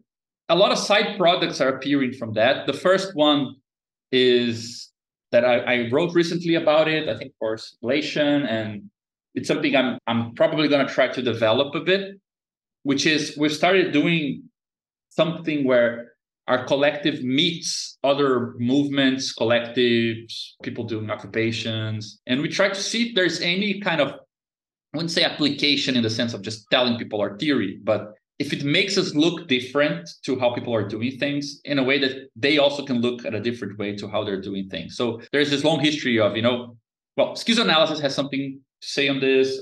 Institutional analysis. There's a lot of group work. We're trying to develop something that has a slightly different basic condition, which is our basic premise is what we call organizational Trinitarianism, which is the idea that to look at things organizationally is to see how the way things are composed affect the way they interact, which affect the way they make things intelligible for themselves. So depending on how you're structured, you will be able to interact with some things. A small group of young Marxists reading Capital cannot interact with the monetary flow of capital, which means they cannot see it, like they cannot sense it. They can theorize about it. Whereas a national central bank, it actually is structured in such a way that it intervenes in the monetary flow and it actually senses it. It gets reactions from it and it makes it intelligible in a way that's much more kind of phenomenological rather than theoretical, right? So what does that mean for organizing? In which way the way we organize affects what appears as relevant information and defines the type of interaction and strategy we think of. So that type of approach to things, it's kind of basing a way of discussing or passing along or having conversations with militants that is interesting me. I think there's still a long way to go there, but I've been studying this and seeing how this can be useful. That's one thing. The other side project that's appearing to that from that S2P frame that we also spoke very briefly here and that interests me a lot is that it follows from these ideas that we're developing an approach to the logic of kinship that is trying to integrate more recent anthropology from Viveiros de Castro, these guys who study Amerindian perspectivism and so on. And what we're realizing is that when you bring that into the more classic, like elementary structures of kinship, discussions of Lévi-Strauss and so on, and you try to kind of push this all the way to modernity rather than keep it only as analysis of other people, right? It enriches how you approach the conditions under which psychoanalysis comes to appear. Basically, like the spoiler of that is that the hypothesis right now is that the atom of kinship for the construction of consistent family structures, it includes some types of social relations that the nuclear family doesn't, which means that the nuclear family is below the atom of kinship. It's less than a unit of affinity and kinship, not enough. And what analysts do is that they are privy to creating artificial situations where you get to see the supplements people create to complete an atom of kinship and include it back into social effectivity and reality. So I'm trying to develop that a bit, but it's going to be very slow. I have absolutely no passion for writing like history books, like the history of whatever. I can't imagine myself doing that. So, but I'm trying to develop, better understand how this affects things. So like the big S2P project, I think is the main thing. We're publishing a lot of things. I think there's a book coming out the end of the year or next year. Then these two projects that I'm not sure yet, like this more practical hands-on use of these ideas in political practice and this kind of history of the conditions of possibility of psychoanalysis, which hopefully also includes the future, which not only the presence of psychoanalysis, because I also like to suggest that very likely our future is where psychoanalysis gets dissolved and just a bit of it becomes part of regular social practice. You know, you can have friends, lovers, and you can also meet strangers and they are your analysts, I guess. You meet them often in the park bench or something. Yeah, those are the kind of the big things going on right now.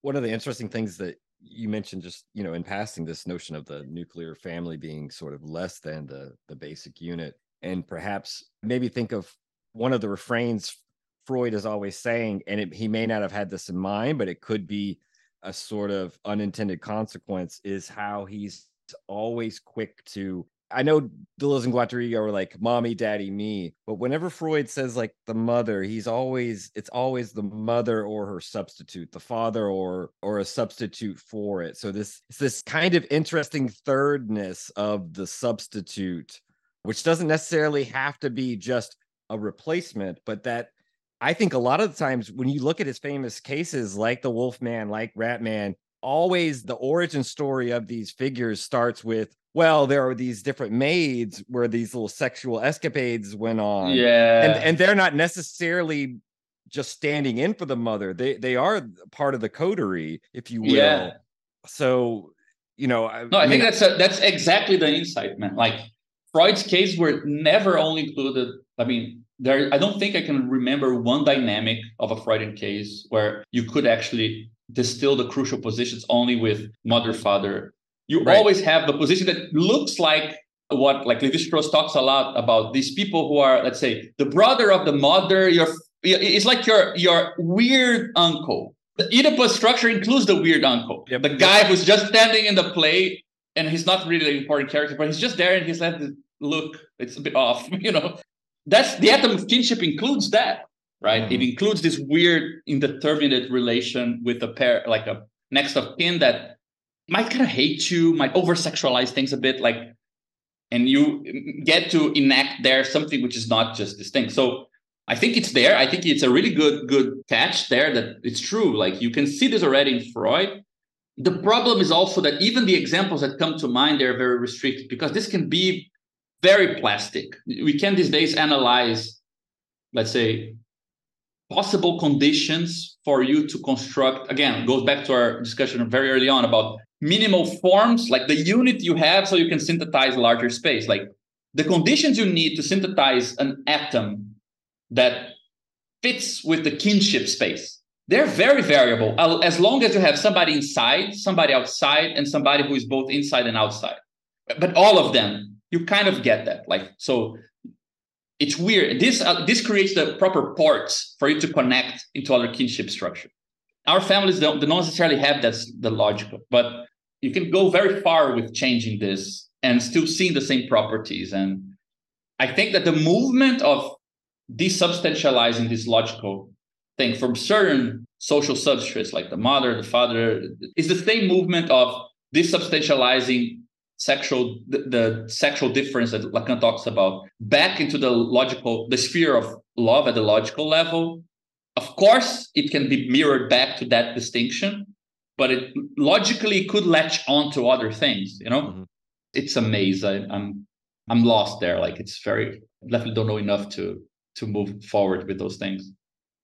Something that I've speculated along these lines, in I think particularly we covered the Plato Symposium, and I was kind of positing the older male lover as this kind of uncle figure to kind of displace this Oedipal relationship or something, to get them to work through and be shown the ethics of living in Greek society or whatever from a perspective that where there's not this, I guess, not anxiety, but this resentment towards the father that clouds that ability for that relationship to be facilitated in a more rich way. But I mean, that's obviously that's like pretty speculative. I don't know if that has any purchase or not. Yeah, it does. But the way it's a bit simplistic. Things can be much more complicated than this. But if we just go to the vulgar virtual space where these things are true, the mommy, daddy, baby kind of triad, you have the father, it's kind of pointing towards the state. Like it represents the state inside. If somebody's going to have legal existence and property rights and rights on, inheritance, it's going to be the male guy. The name passing on is not ancestry passing on, is hereditary rights, right? And the woman, the mother, tends to be pointing towards the communitarian, hidden social reproductive side that doesn't get counted as labor. So you get that kind of split with the family here and domestic economy being visibilized down and the state being kind of hidden above. And that gives some properties to these figures, right? The father has authority. The mother looks like, what does she want? Why can't I figure my mom's desire? Yeah, she's doing the dishes like most of the time. You don't want to know what she's thinking about, So economy and state kind of meeting at this minimal unit. So the idea that somebody pulls you into a different sociality, I think sometimes you can associate that with fatherhood because that's how Lacanians and Freudians read it. Like you need somebody to remove you from this kind of mini community and this kind of idea of a larger social space would be a fatherly thing. But the lover thing, what you're saying is that it's at the same time very indeterminate because it's neither here nor there. It's introducing you to a social space, but it's an intimacy. So it's not like your teacher, right? Or if it's a teacher, it's a teacher of something secret or intimate. Right. So the crucial trait I would capture in that idea is less is it pointing outwards or pointing inwards? Because I think those two get covered. You're outside of your mother, but you're kind of inside. And your father is outside, even though he's inside. So he's pointing you to a big social space. Your mother's kind of pointing to something you don't know what it is, but seems internal to this internal space, like domestic something, right? Again, the most vulgar version of this we can. What you don't get, and it's constantly being discussed in psychoanalysis, nobody talks about their father and mother. Nobody cares. Like, they care about the fact they don't know what to do when they meet a stranger, right? Which is neither this or that. This is like a very basic idea in structural anthropology, that when you meet a stranger in a forest, you don't know enough to know where to place them. Are they inside or outside? Are they with you or against you, right? And you need some tools to do that, right? What we call fantasy is the tool we have to do that and aggregate that person to that space, either as an indeterminate position that will be determined later on, or as part of the inside and the outside. You really don't need like a deep psychology model of a mind that is categorizing things to see that socially you already would be required to do that, even if you didn't have that model in your mind. You already have to make that assessment, right? So the idea is that atoms of kinship, they need to accommodate that indetermination right away. So the logic of restricted and generalized exchange in Levi-Strauss, it's all about, man, we need to typify our position so that when the stranger arrives, there's a place for them and they're not going to catch us off guard. And we might, for example, include them, but still wait to see where they are. It doesn't mean like we're going to turn them into our best friend. So no wonder that the issue in psychoanalysis is the other. And you're not allowed to treat it as any particular other, because it's kind of like the question, what are you going to do with the weird stuff you don't know where it goes? And you're not socially allowed to have a weird uncle. So who is going to bring that into the picture, you know? So it had definitely to do what you're saying, but I would emphasize less the fact that it's something social being brought up or including, and the fact that it has this weird neither here nor there status. Right. And again, if you remove this question, turn it into like an atomized thing, forget all these other conditions, you're going to get a theory of the object A. It's a metaphysical problem of neither here nor there. And it's being dealt at your intimate subjective level. But that's a consequence, in my opinion, of hundreds and hundreds and hundreds of years of having to deal with like a stranger that's perhaps not even a stranger, we're not even sure. Work needs to be done to integrate this. And then the basic structure of how families are organized is not possible under a situation where you're being trained to get into the labor market. And, you know, domestic work needs to make labor power cheaper, and the state needs to make sure you're done in certain way. Well, that logical unit of the family, it won't allow you to model and anticipate that sort of encounter. So you come up with some other strategy to anticipate it. That's what we call our fantasies. Like, that's pretty much it. The part of them that concerns psychoanalysis. Thank God that's not all we fantasize about, but like that's the epistemological level of erotism. I need to eroticize to give a place to things that concern affinity. So that's kind of the crazy part of it, that I sound so crazy, guys, when I hear myself saying these things. I really... I'm glad you're like, no. No, I mean, you're crazy like a fox because you're making me think with you. So maybe that's great. Maybe I'm a little bit crazy. I want to take that ride the witch's broom with you and stay at all. Like journey. There's man, can't hold if back, you guys right? are interested, all the content has to come out, right? That's the first rule. This is the type of thing. The good thing about this type of idea is that you can be wrong, because if an anthropologist comes along and says, "No, dude," no, simply don't. Like, that's not it, and I'll have to think something else. You know, but at least I get a reason to meet with people and ask questions. I mean, isn't part of one of the truths that we've kind of learned from Lacan is to hold expertise and a little bit suspect, and to be wary of the subject supposed to know? Like, maybe the anthropologist has become kind of like, you know, the typical Lacanian it's gotten settled in certain modes. There are those. I know who you're talking about. Like, exactly. But I think that we need a theory of the subject supposed to know, and the theory of the people who actually know, because that's missing as well. Right. Yeah, that's like, true. That's true. Like, when you meet a guy from a field you're not very well versed in, you just need to know enough. Again, the metaphor of going to a different country and learning to speak the language. Like, you don't need to be a fluent person to know when they're bullshitting you. like it's like artists talking about their art. They can be great artists and be such bullshitters. Like, Right. you can tell those things apart if you're interested in what they do, so they know stuff. They just don't know everything. So like you can take one without the other, so I think that Lacanians, they just use the subject supposed to know stuff to say, yeah, it's all supposition. No, man, like people really know stuff. They really studied it. It's not a matter of being an expert in like the ideological sense. It's the sense that, come on, like I did 20 years of ethnography. It's hard to imagine that he won't have either, something to say about this crazy dialogue we just had. Like, no, man, like it's not true that you'll always or regularly or frequently find a position of strangers in the formation of families or whatever. Like, and then you'll be wrong, and then you need to do something else. I guarantee that will be more exciting than being right.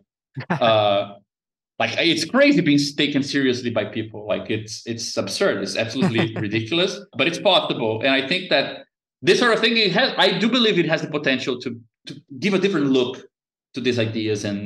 But I do think that there's a long way to go. And I don't know yet if this is the right way of framing it. I kind of try to restrain half of the crazy things I could have said about this topic, because the way we're treating these things is kind of formally. So we're doing 2 steps.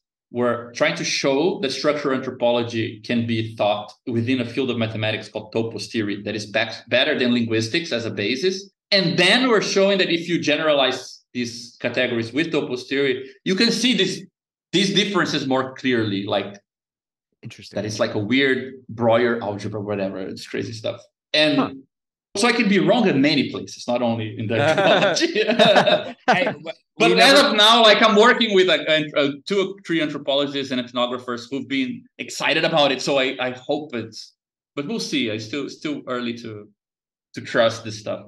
It's part of the call for experimentation that runs throughout your book. And, on here, we never try to claim to be right or to have sort of privileged access to any sort of knowledge. Really, what we try to do here is to kind of, it's kind of free association, say anything, but perhaps with some effort put in along the way to make sure that we learn the minimal language that you're talking about of our guests, right? I mean, like, obviously we haven't mastered your work or all the research that went into it, but we felt like we came into a bit of a intimate understanding of what you were trying to do and felt good enough that we could talk with you about these things and also learn from you. I think that's part of the fun thing on the show is not to try to demonstrate any mastery or knowledge, but to get to learn with others in a kind of real-time setting. And nothing has to be taken as law, but hopefully along the way there is something that's going on, right, in this exchange. Yeah, definitely, man. I mean, I'm thinking a bunch of stuff now as well that I didn't like. And also, guys, I really need to thank you. Like, it was not often in the reception of the book that I got the sense that people were like engaged with the stuff. Like, I forgot a lot of it because I never talk about it. And like, man, you guys were saying some stuff. I said, like, fuck, is this in the book? I don't remember. Nobody mentioned it. So like, I that's like really special to me. I really, really thank you. Like, I don't take that for granted at all, guys. It is really, really nice. Well, we appreciate you obviously coming on. I mean, you brought a lot of energy to the ideas, which I always love. And what's funny is I kind of feel like Coop and I, when we do the show, when we have guests that are engaged like you are, we kind of are in the analyst position. Right? Yeah. You do the work, and we kind of just there it is. Kind of just sit back and we profit off of that. Exactly. But in all seriousness, I think I appreciate. No, you guys are working a lot. I know. I appreciate your time. I really enjoyed our conversation today. I do definitely want to keep in touch because I would love to hear what you're doing. I mean, if you want, we can. If it's more of a general open thing and not a closed thing, we can leave links that you provide. If you want to share with. any links, please. Sure. Obviously, groups, events, etc. But in any case, we'll be definitely in touch. And I mean, we're a Twitter DM away or an email away. Obviously, we only scratched the surface of your book. We obviously left some of the much more kind of complex formalizations and a lot of the amazing diagrams. The diagrammatics, yeah. Obviously, like we would need a PowerPoint, guys. I mean, we would need a few more episodes to do it justice. But in any case, I think that we hopefully one of the things too that we hope is that the listener gets engaged and gets interested enough to, and our scratching of the surface, that they look into these things themselves, right? So I don't know if you get any royalties, but maybe a few pennies will come your way from the episode. Yeah, haven't got, I should get any royalties, but I haven't gotten anything this well hey, 10 cents is coming your way. I can feel it, you know how these things work. But in any case, I really enjoyed speaking with you. I know we could probably talk for another hour, but I'm going to let you enjoy the rest of your weekend. And just really, it was great having you on. It was really great, guys. And I mean, I'll definitely contact you also because the conversation went so well. I'd love to know what you guys are also interested in working on yourselves. And if you guys are up for, visiting us at our research group, and it's an open thing, but, we'd love to have you guys over and talk more. Sure. Exactly. And I feel like there are some, and I know Coop brought this out when I had to step away, but I know there's some proclivities with some of the institutional analysis that Guattari is involved with. That got me thinking about just the meta dimension, loosely speaking, of your work, and why I think your work, not just because you're a proper analyst talking about these things, but the institutional, the meta dynamic was something that I feel like is not explored enough. And so I think that made this talk already unique. So I just really there's still a lot more. I'm going to be ruminating on these ideas. I can tell I'm going to be marinating in them. So I appreciate that. You have a standing offer, obviously, to come back later in the year or sometime next year. Who knows where you'll be at with these things. So I think that we definitely want to keep in touch, and that's really great. Engagement. Really great, man. Now you spoke of marinating, and I got hungry. I need to cook. Yeah. But well, we're gonna stay. Really, really, guys, thank you so much. Excellent. We're gonna stay on just because we want to talk about the upcoming episode. But so we'll let you sign off. Enjoy the rest of your weekend, and we'll be speaking with you soon. Sure, guys. Thank you so much, man. We'll talk soon, definitely. Excellent. Have a great day. You too, man. See you, cool. Bye-bye. See you. Once again, thanks to Gabriel Tupinamba for joining Taylor and I on this week's wonderful edition of the Machinic Unconscious Happy Hour. The very Peace. roots of healing, of negativity and singularity, including the ultimate form of singularity, which is unconscious. The whole state of things, the pure violence without object anymore. This is the typical violence of information.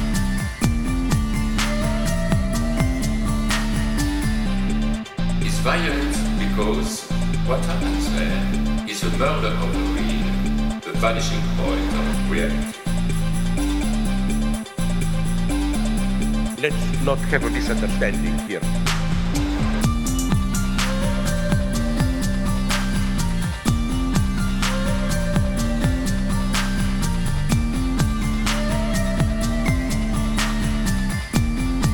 What I meant is the following.